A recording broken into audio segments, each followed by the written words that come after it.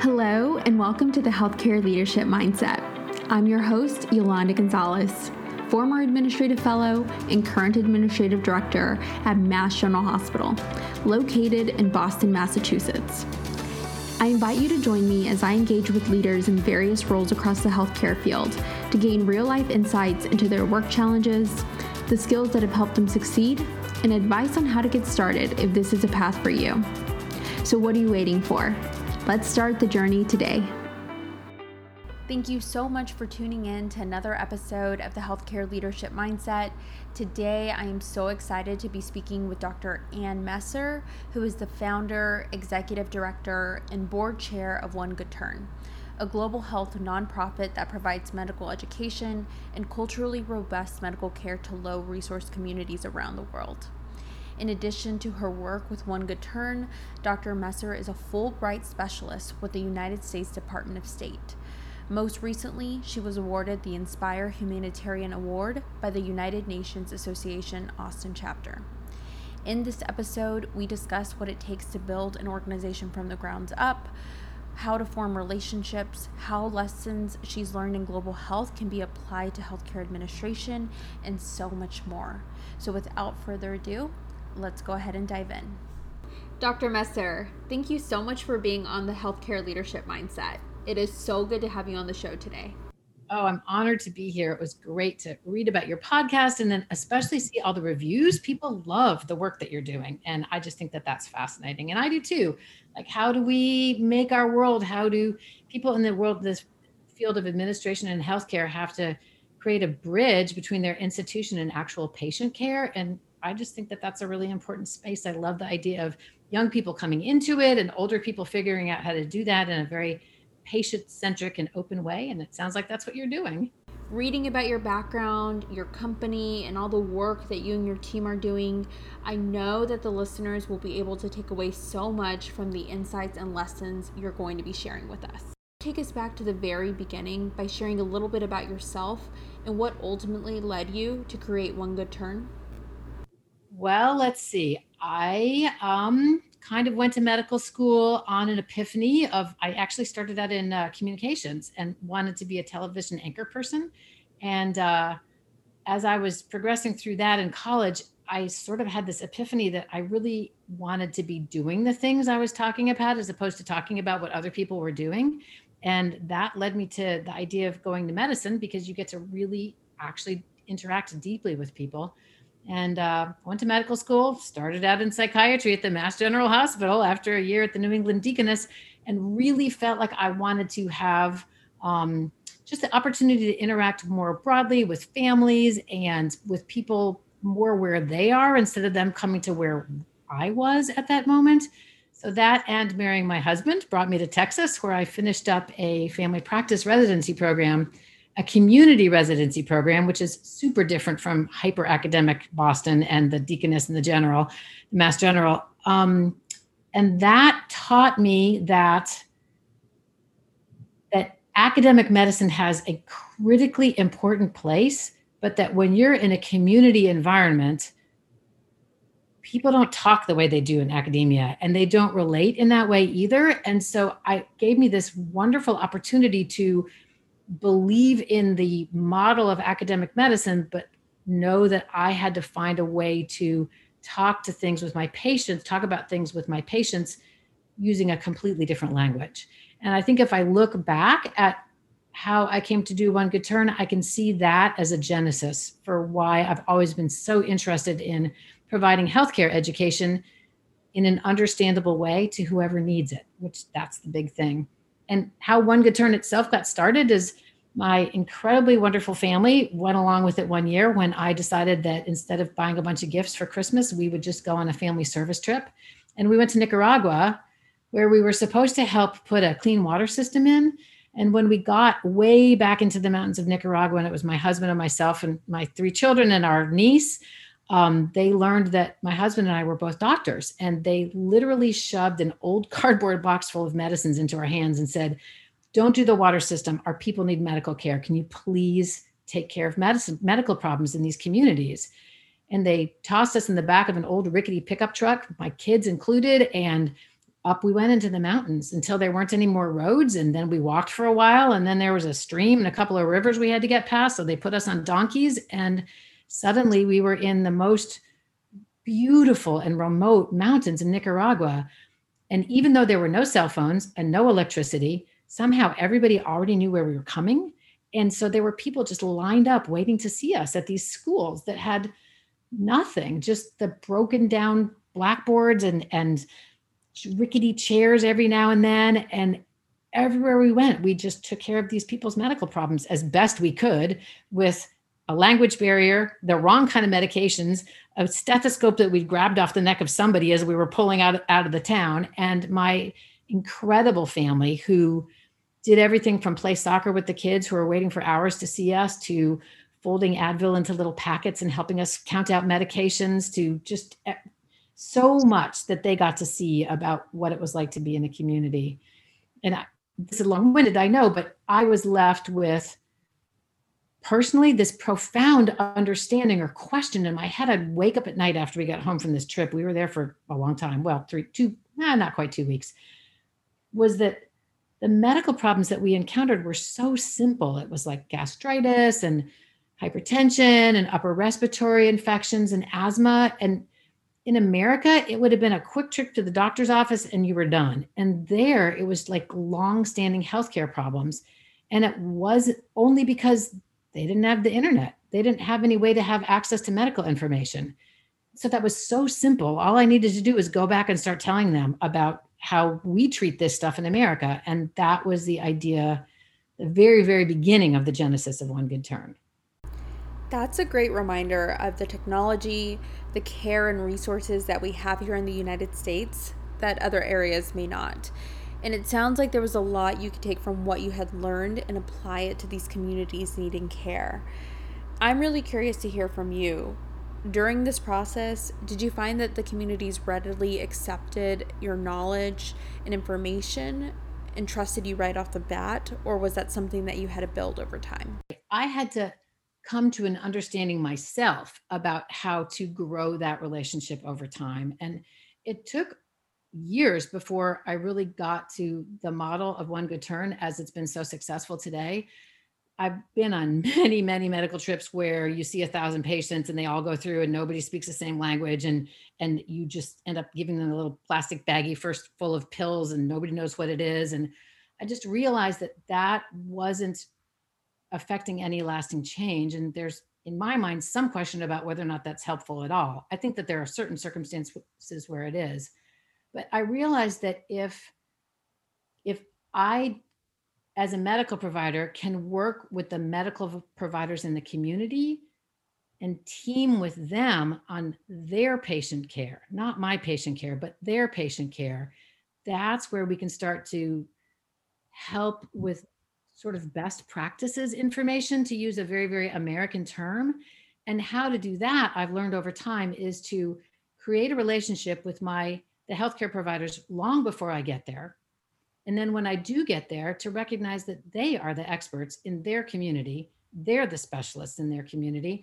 I am a student of their life and their community with a little bit more information than they may be readily have access to, but that nothing I have to offer is pertinent unless they ask for it, they want it, and they see why it's important. And so I can learn those things by being a student myself and by really working hard to find out what the healthcare providers I work with need the most, and make sure that I'm not just offering them, hubris-filled advice because I got it off of UpToDate, but that I'm working with what they really need.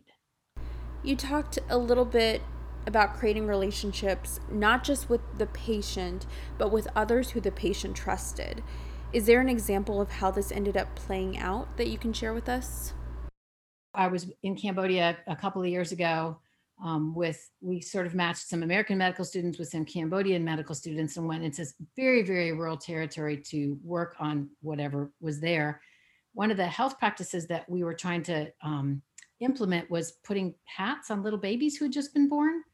And in there, they get the stuff from the World Health Organization and the American Academy of Practice about like swaddling and putting a hat on the baby. but nobody does it. Everybody gets a little plastic bag with a diaper and a hat and a blanket, but nobody used it.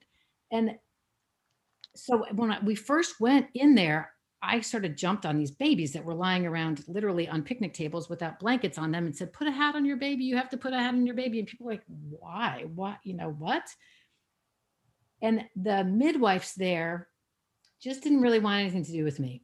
And I don't blame them. I'm a white doctor from far away. We don't speak the same language. We obviously have very dissimilar lifestyles and cultures that we came from.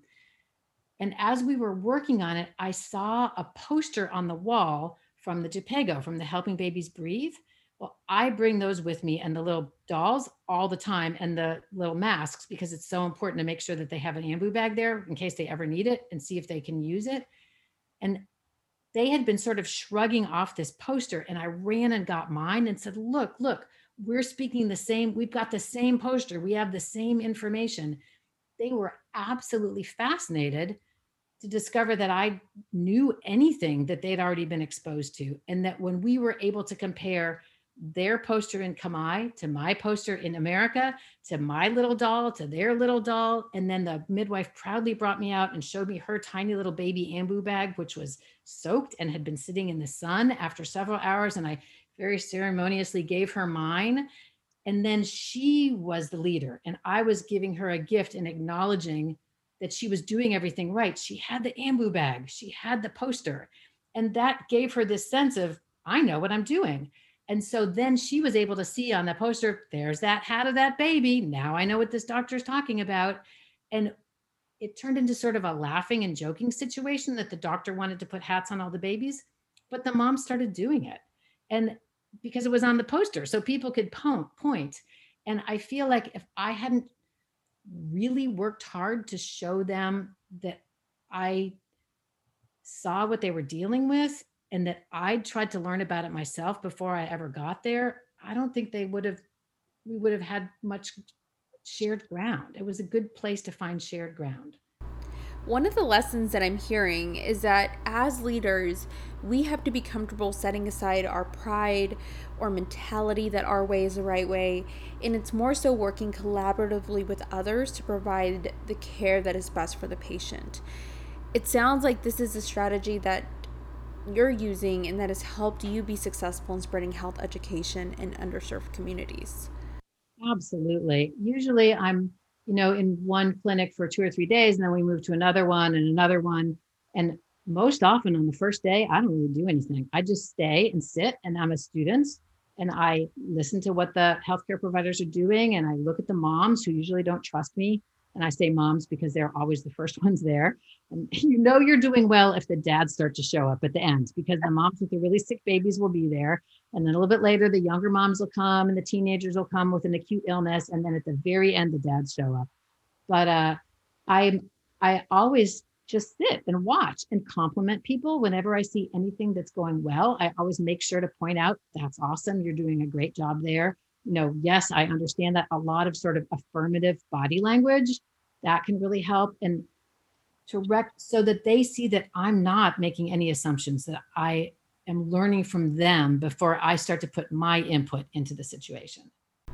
So much of your work within global health revolves around forming great relationships with others and building trust and connection. Are there other strategies you'd recommend to leaders when it comes to building relationships with patients, colleagues, and others around them? Absolutely. The first one is be prepared. Like if I'm going to Costa Rica, for example, one of the things you need to know is the top 10 illnesses in Costa Rica, because one of them is cutaneous leishmaniasis, and we don't have that here. And if I wasn't able to recognize it in every single patient, and it's one of their most common illnesses, they're not going to trust me. So you do have to be super prepared to anticipate what you're going to find when you go into a community. And I just mentioned UpToDate, but it's literally my holy grail. I'm on UpToDate every single day, and they've developed so much amazing global health stuff. But that's a great resource, so that I've really researched every single possible illness or complication I could imagine is going to happen in that community, so that I have that information at the ready should I need it for anything. So I think that's really, really important. I think to make sure that if somebody asks me a question, I don't just tell them what I think the answer is. I always ask them, why do you want to know this? Tell me more. Tell me why. Because you can get to the bottom of a situation if you just ask that question over and over again in a very non-judgmental way.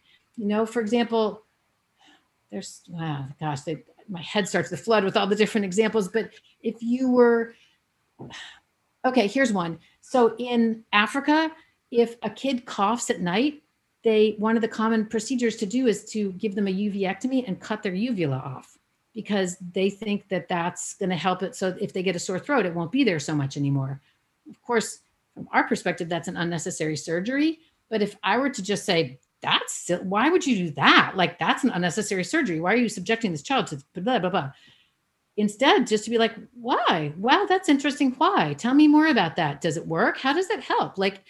And so that I can get a sense of what's behind the practice.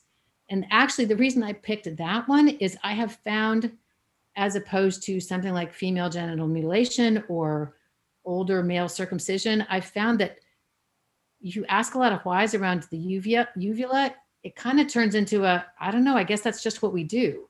And if that's the thing, then you get to say, boy, I sure understand that. In America, women paint their fingernails all sorts of different colors. Like, it's interesting, isn't it? But just to let you know, a scar could be trouble and blah, blah, blah, so that you can just start to build a knowledge base. But you can't do that unless you get to a why point. That's a great example that when we're confronted with a practice or workflow that is outside of our norm, we should use it as an opportunity to ask questions and understand why that is a practice in place, as opposed to reacting with a strong or negative response. No matter where or who we find ourselves with, I think this is a strategy that we can use to help build relationships and help others want to be able to take in our ideas and apply them, and vice versa. It's clear to see why you and your organization have been so successful, but I'm sure it took a lot of work to get to where you are now.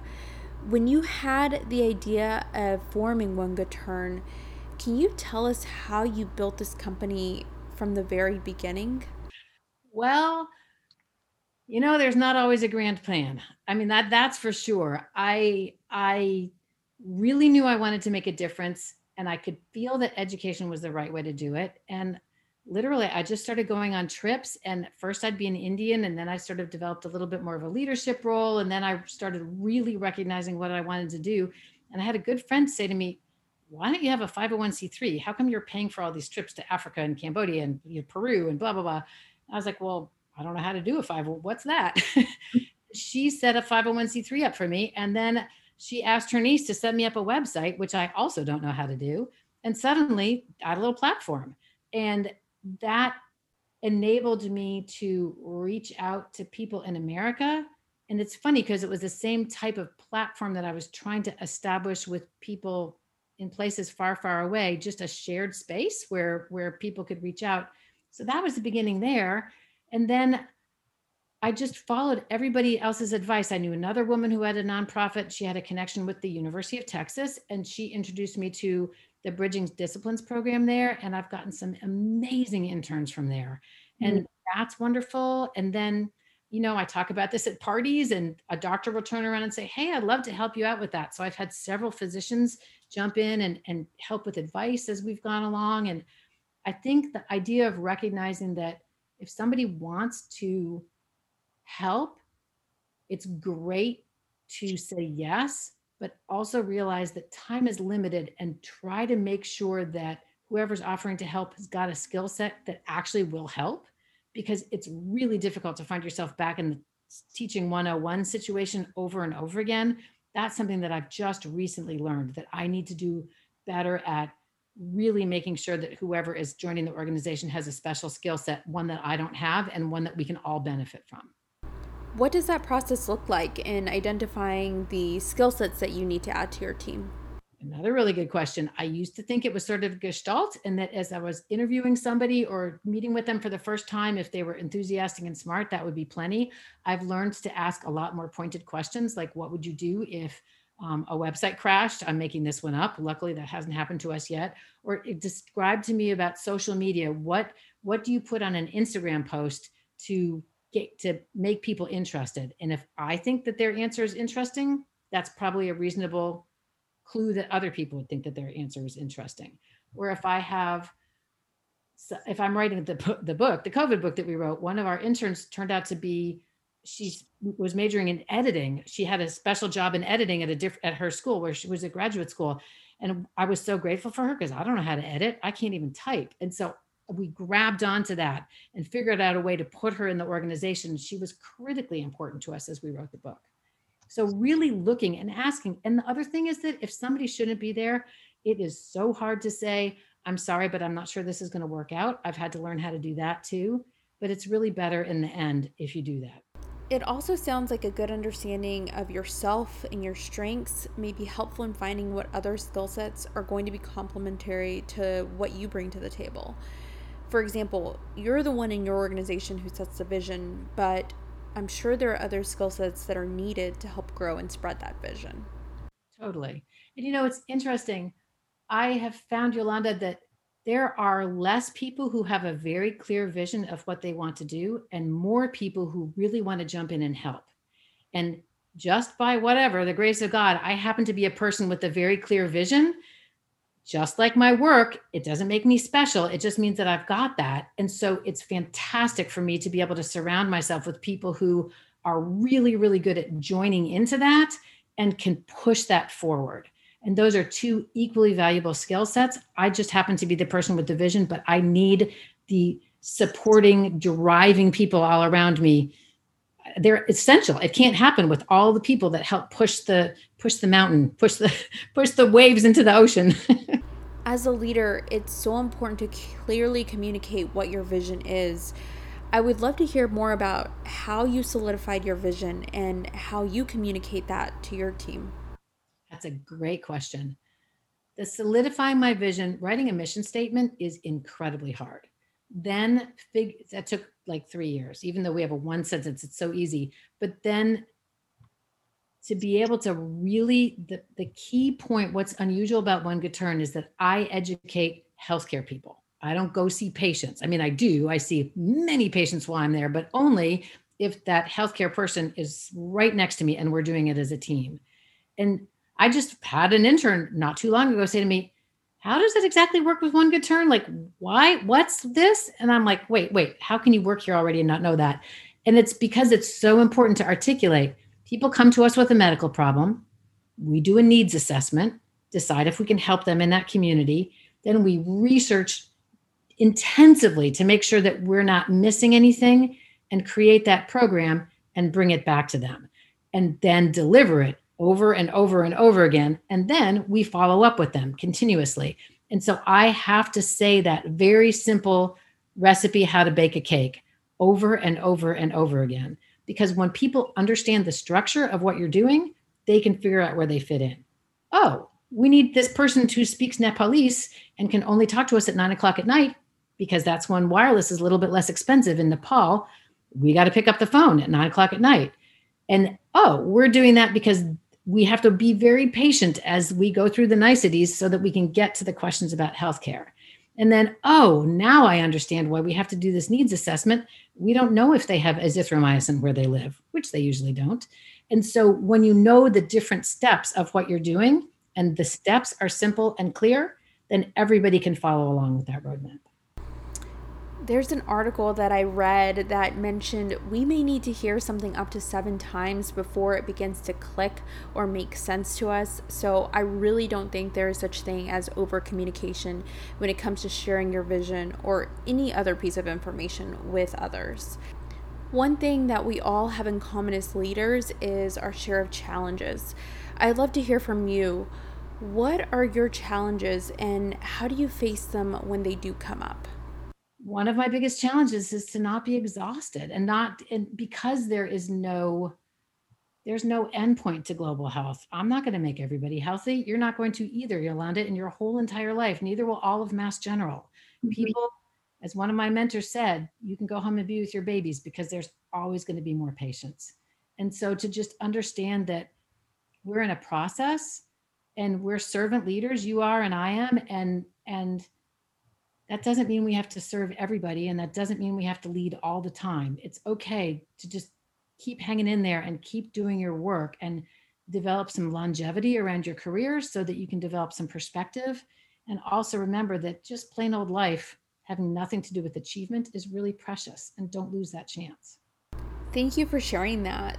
That's actually something I've been reflecting a lot on, especially from someone who's early on in their career. You're familiar with the academia space where it seems like the more hours and effort you put in, the more you grow in your career. But that also comes at a cost and sacrifice in other areas of your life. Is this simply the norm, or do you think that there's a different mindset we should have when we're first starting off in our careers and when it comes to setting those boundaries? Well, and I mean, I hate to say it is good to work hard, but you know what? It is good to work hard. I think where I would be on that is, yeah, to be really amazing at what you do have to truly dedicate yourself to it. And there will always be another question to answer.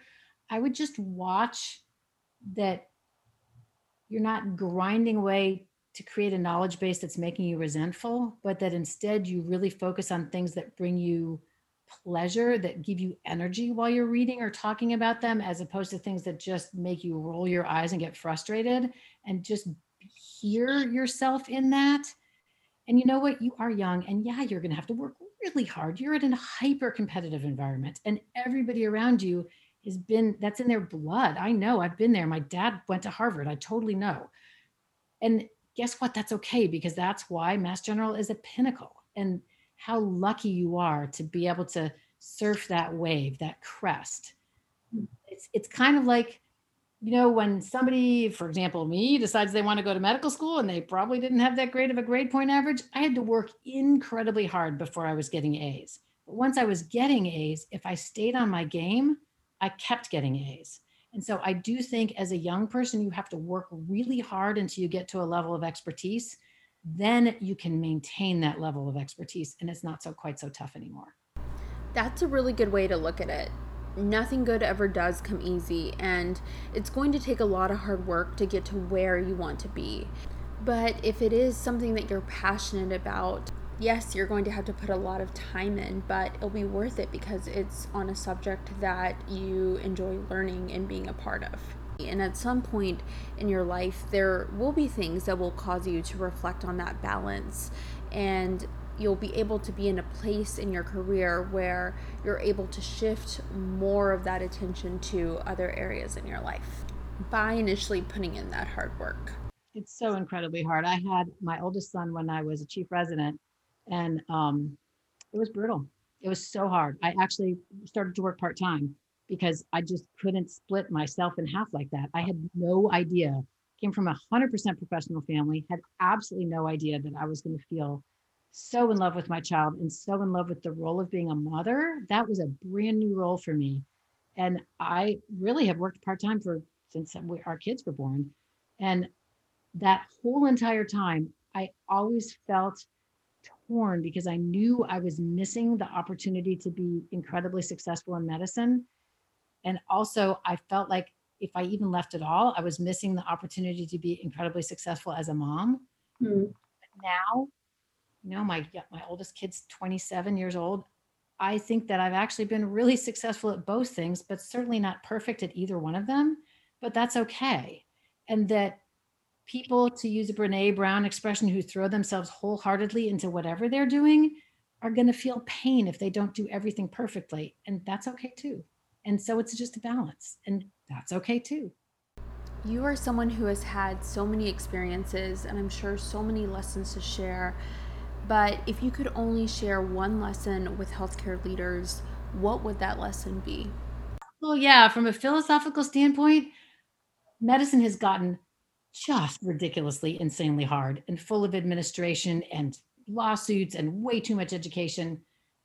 But in it, there is such joy in the amazing privilege we have to be in a very intimate space with our patients and our coworkers, and as we all struggle to find the answer to a problem that's elusive and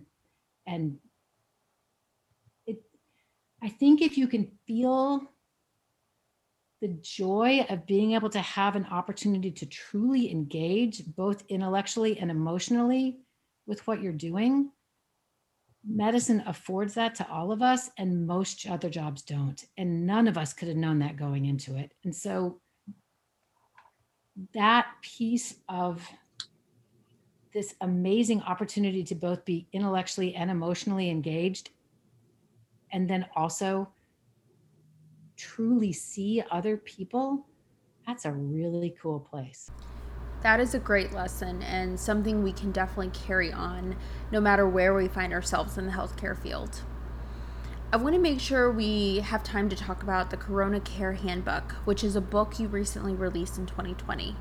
Tell us a little bit more about the handbook. What inspired you to write it, and where can we find out more about the book? Oh, thank you for asking. So that was crazy because it was backwards. So COVID hit, which was incredibly scary. And we were actually in the Dominican Republic at the time and had a trip to Uganda scheduled shortly thereafter. And I suddenly realized that this, like everybody did, that this horrible thing was going across the world. And one of the groups that I was most worried about were the people that we work with in Cambodia, because there are no hospitals there and there's no oxygen. And so we immediately started writing a super basic how do you recognize COVID? What do you do to take care of it? What might you anticipate is going to happen?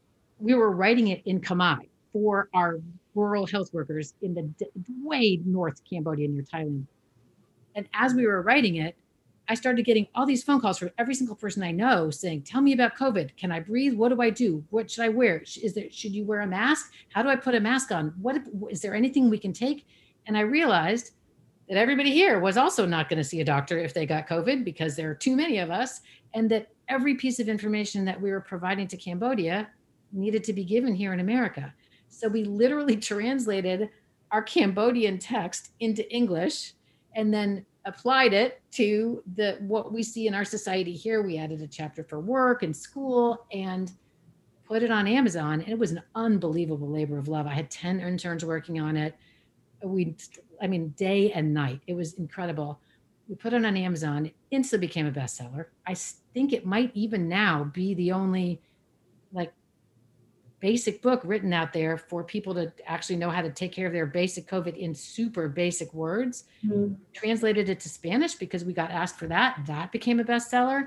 And then we just abridged it. So we now have a 2021 version because now we don't need the separate chapters on school and work anymore. And it's got stuff about what does a virus actually look like? How does it invade the cells? Why does it hit your nose? The vitamin D and the zinc, and how to think about taking those things, breathing positions if you get sick, how to do your laundry appropriately, just all the little details that you'd have to deal with, how to do isolation. And it's just basic information. What's so crazy is now that there's a second wave of COVID in so many other places, we've re-abridged it and we're sending out chapters. We just sent them out to a bunch of people in Nepal. We sent out breathing exercises to India that thousands and thousands and thousands of copies of the infographic that we sent out have been sent in every language in India. And so it's just super basic information that everybody needs. And if you can't get on the CDC website with 45 minutes to spare, you're not going to get that information. This reminds me of a point you made when we first spoke that I will definitely take away from our conversation, which is keeping it simple, being able to relate to your audience in a way they understand. Healthcare should be simple, and we should be able to understand and communicate about it easily with one another. It's definitely not there yet, but it's so inspiring to see you taking the steps to help bridge the gap and spread knowledge to those who really need it, especially to vulnerable communities where this information can have a substantial impact on their quality of life and even potentially change the trajectory they are currently on. I'm so thankful for the time we've been able to spend with you. If the listeners want to learn more about you or connect with you, what are the different ways they can do so? Oh, thank you so much for asking. Well, our website is onegoodturn.org. So you got to put org in there, I've learned recently. And you can reach me. I'm at Dr. Ann Messer at onegoodturn.org. Please reach out anytime, all over our website. onegoodturn.org. There's places to click and get some of our COVID information and donate, which would be wonderful, or sign up for our newsletter or reach out to us with an offering or a suggestion. We love people to be involved. So I think that's probably the easiest way. We're also on Facebook at One Good Turn with the number 1. And then our Instagram is one.good.turn. So we've got lots of little social things going on that I don't take care of because I don't know how to do that stuff. I'm very grateful for the people who do. I'll be sharing those links in the episode notes for listeners to dive into if they want to learn more about One Good Turn and be able to connect with you. Dr. Messer, there is so much good work that you and your organization are doing, and I just really want to thank you for all that you and your team do. I can't tell you how much I appreciate the time that you've spent with me and the listeners today, and for sharing those lessons and knowledge with us. Thank you, Yolanda. I loved it too. This is a great opportunity, and I think it's fantastic that you're taking this space up and putting these podcasts out, and just you're creating a community. It's wonderful where people are going to search for answers together and find each other as resources, and that's just a fantastic thing to be doing. So I'm really, really grateful that you invited me to come on the show, and I'm going to watch you with excitement and interest, and I'm just so happy for everything that you're doing. It's really great. Thank you so much for being here and for listening to this episode. If this is your first time here, welcome. Please click on the subscribe button wherever you're listening. And if you enjoyed the episode, please be sure to leave a rating or review of the part you enjoyed the most. I look forward to meeting you all back here soon.